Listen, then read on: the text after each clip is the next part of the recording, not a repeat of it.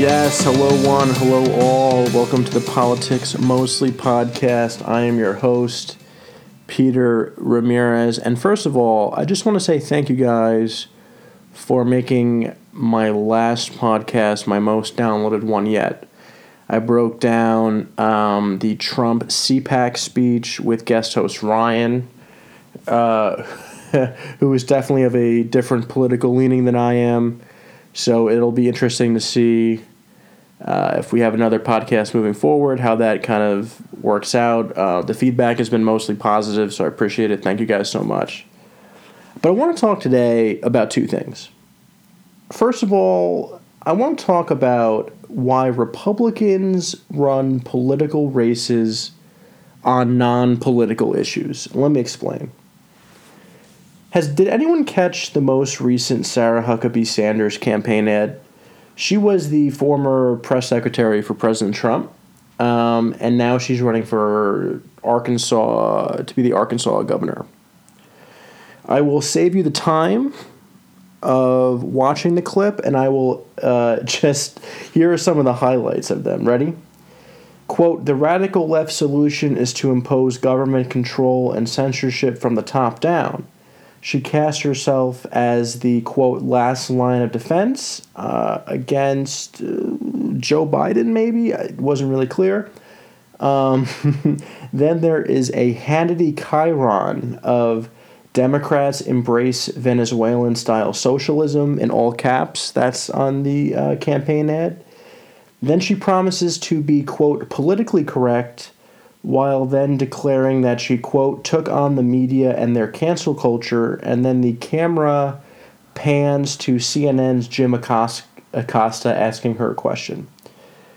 So, yeah, Jim Acosta asking questions at a question-asking meeting. This was the point of the ad. Now, the ad left me a little bit curious, right? I mean, the main message of the frontrunner to be your governor is media bias, cancel culture, and political correctness. I mean, it must mean your state's doing pretty well if those are your biggest issues. So, what do I do when I'm curious? I go on the internet and I look up some stuff, right? Here are some facts about Arkansas. Arkansas ranks 48th or 49th in average income per capita among different states, depending on the survey and the year. Sometimes they're second to last, sometimes they're third to last. But hey, they're better than West Virginia. Arkansas has a violent crime rate of 5.44 per 100,000. Is that good? Well, it's 47% above the national average. They're ranked 48th in education as measured by percentage of population with a college degree. Only 23% of people in Arkansas have a college degree.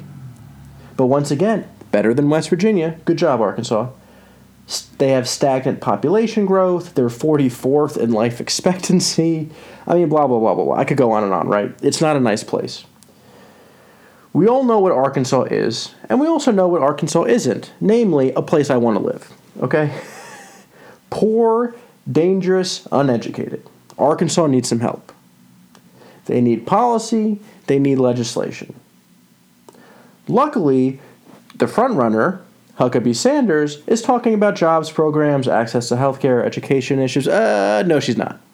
She's talking about political correctness, cancel culture, and media bias.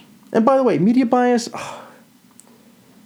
maybe this will be a separate podcast, but media bias doesn't really exist in the way it gets portrayed it exists. There's a pro-click media bias where, companies are trying to get ad revenue and more people clicking onto the site. It's not really a liberal bias, but that's another podcast, don't worry.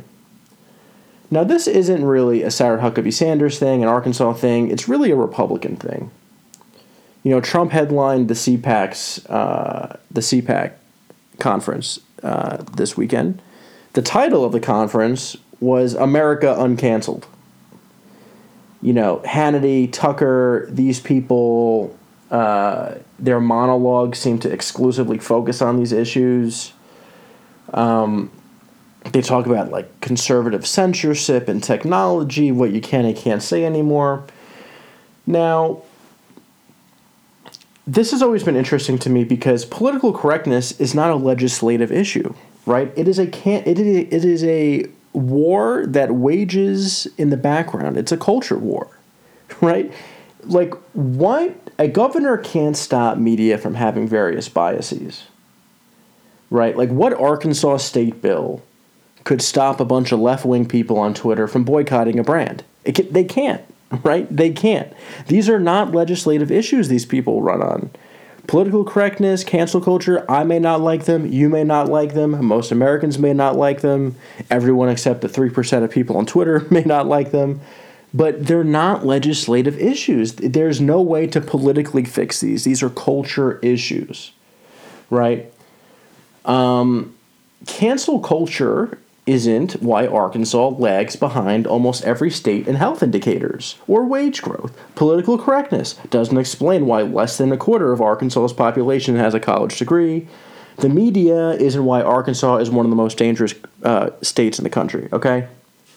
The antidote is policy, not right-wing battle cries. More bills, fewer slogans, okay? Arkansas has fallen behind, and the culprits aren't coastal elites or shadows on the wall, but they're failed policies of a state government that can't seem to attract human capital or investment for generations now, okay? Republicans insist on running political races on non-political issues, and the results are not good. The results are Arkansas. I have nothing against Arkansas or its people. You just deserve a governor who can identify the problems you face. In other words, you deserve someone else. Okay, my second and final topic for today's podcast is what the hell is the GOP doing? Seriously, what are they doing? The COVID relief bill passed the House of Representatives today, and it had 0 Republican votes.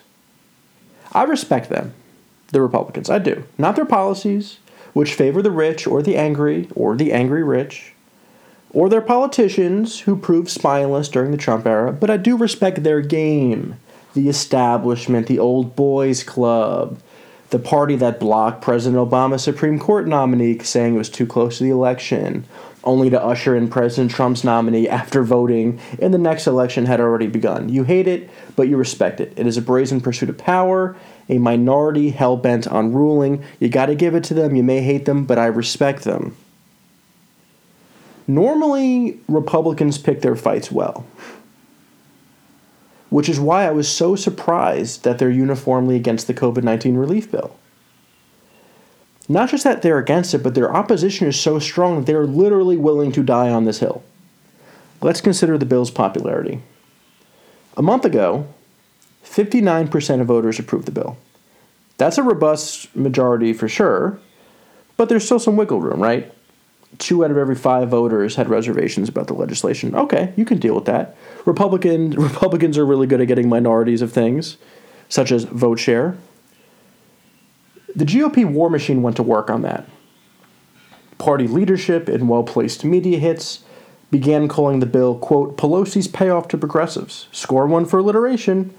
Talking points framed the legislation as nothing more than a collection of non-COVID-related left-wing policy proposals. The Kochs got involved. They started funding ads attacking the bill's size in places like West Virginia in an attempt to persuade moderate Democrat Joe Manchin. So what are the results 1 month later? 59% last month. What are the results this week? The bill's popularity, according to the same pollster that conducted the first survey a month ago, has increased to 72%. Republicans spent a month attacking the bill, and the bill has only become more popular. 72%. Imagine that. 72% in today's American politics. Could anything get 72% these days? I'm not sure 72% of Americans could agree on anything, let alone a massive legislative effort totaling about $2 trillion. A hypothetical bill guaranteeing newborn puppies to all those who seek them wouldn't even garner this much support. The popularity of the bill is probably because it's full of popular individual aspects, right? Stimulus checks of $1,400, rental assistance, supplies, extending unemployment benefits, child tax credit, more money for the PPP. There's money for restaurants, bars, and venues. There's money to help schools reopen. So, yes, the bill would help struggling families, but it would also help end the year-long scourge of the coronavirus. There will be a moment, perhaps this summer, maybe later, where a euphoria will take hold in this country. People will be free of the constraints of the virus and safe from the danger it caused. Democrats will enjoy the political benefit of this moment. Republicans will not. Are there any particularly compelling reasons to not support this bill? It seems that the GOP resistance to this bill comes down to two things: how big it is, and aid to state and local governments. Let's start with the local aid. Right, there are propositions within the bill that help struggling state governments shore up its finances that took a hit during COVID. The Republican thinking is essentially that blue states are poorly run, blue states need bailouts whether or not the pandemic happened, and red state tax dollars shouldn't bail out blue state incompetence, right? So, of the 15 states that are most dependent on national funding, 14 are Republican-run. The only Democrat-run state among the top 15 being New Mexico. So maybe red states are the ones that are poorly run. The local aid isn't random. It is a specific amount for a specific problem. COVID devastated state economies, and this money will just shore them up. Besides, red states are getting checks too. Shockingly, and I was really surprised when I read this, state and local aid actually polls better than the overall bill itself. A Morning Consult survey found that 74% of voters, including 65% of Republicans, believe the federal government should be responsible for, quote, helping states during the coronavirus pandemic, end quote. Even very liberal governors like West Virginia's has come out in defense of the COVID bill, very liberal being sarcastic. In terms of the overall size of the bill, yes, it's large. But the price tag is just the sum of the individual parts as listed above. Nothing more, nothing less. Simply put, it's a big bill because it's a big problem. Normally, I understand Republicans. No, that doesn't mean I agree with them or endorse them, but their shrewdness is laudatory. They pick their battles well. But this opposition to COVID relief bill, this I do not understand.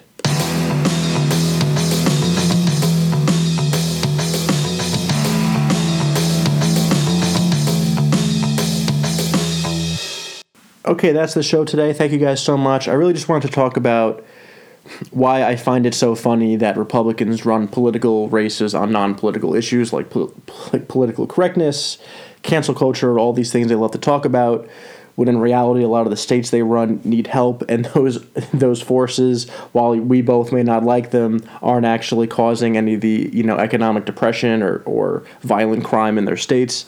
And secondly, I wanted to talk about why I don't understand the Republican opposition to the COVID relief bill, especially when they normally pick their fights so well. So thank you so much. I'm going to be trying to get these shows out to you guys more often. Thank you for continuing to listen, to subscribe, to download, to refer to friends. I really appreciate it so much, guys. Have a great, great day.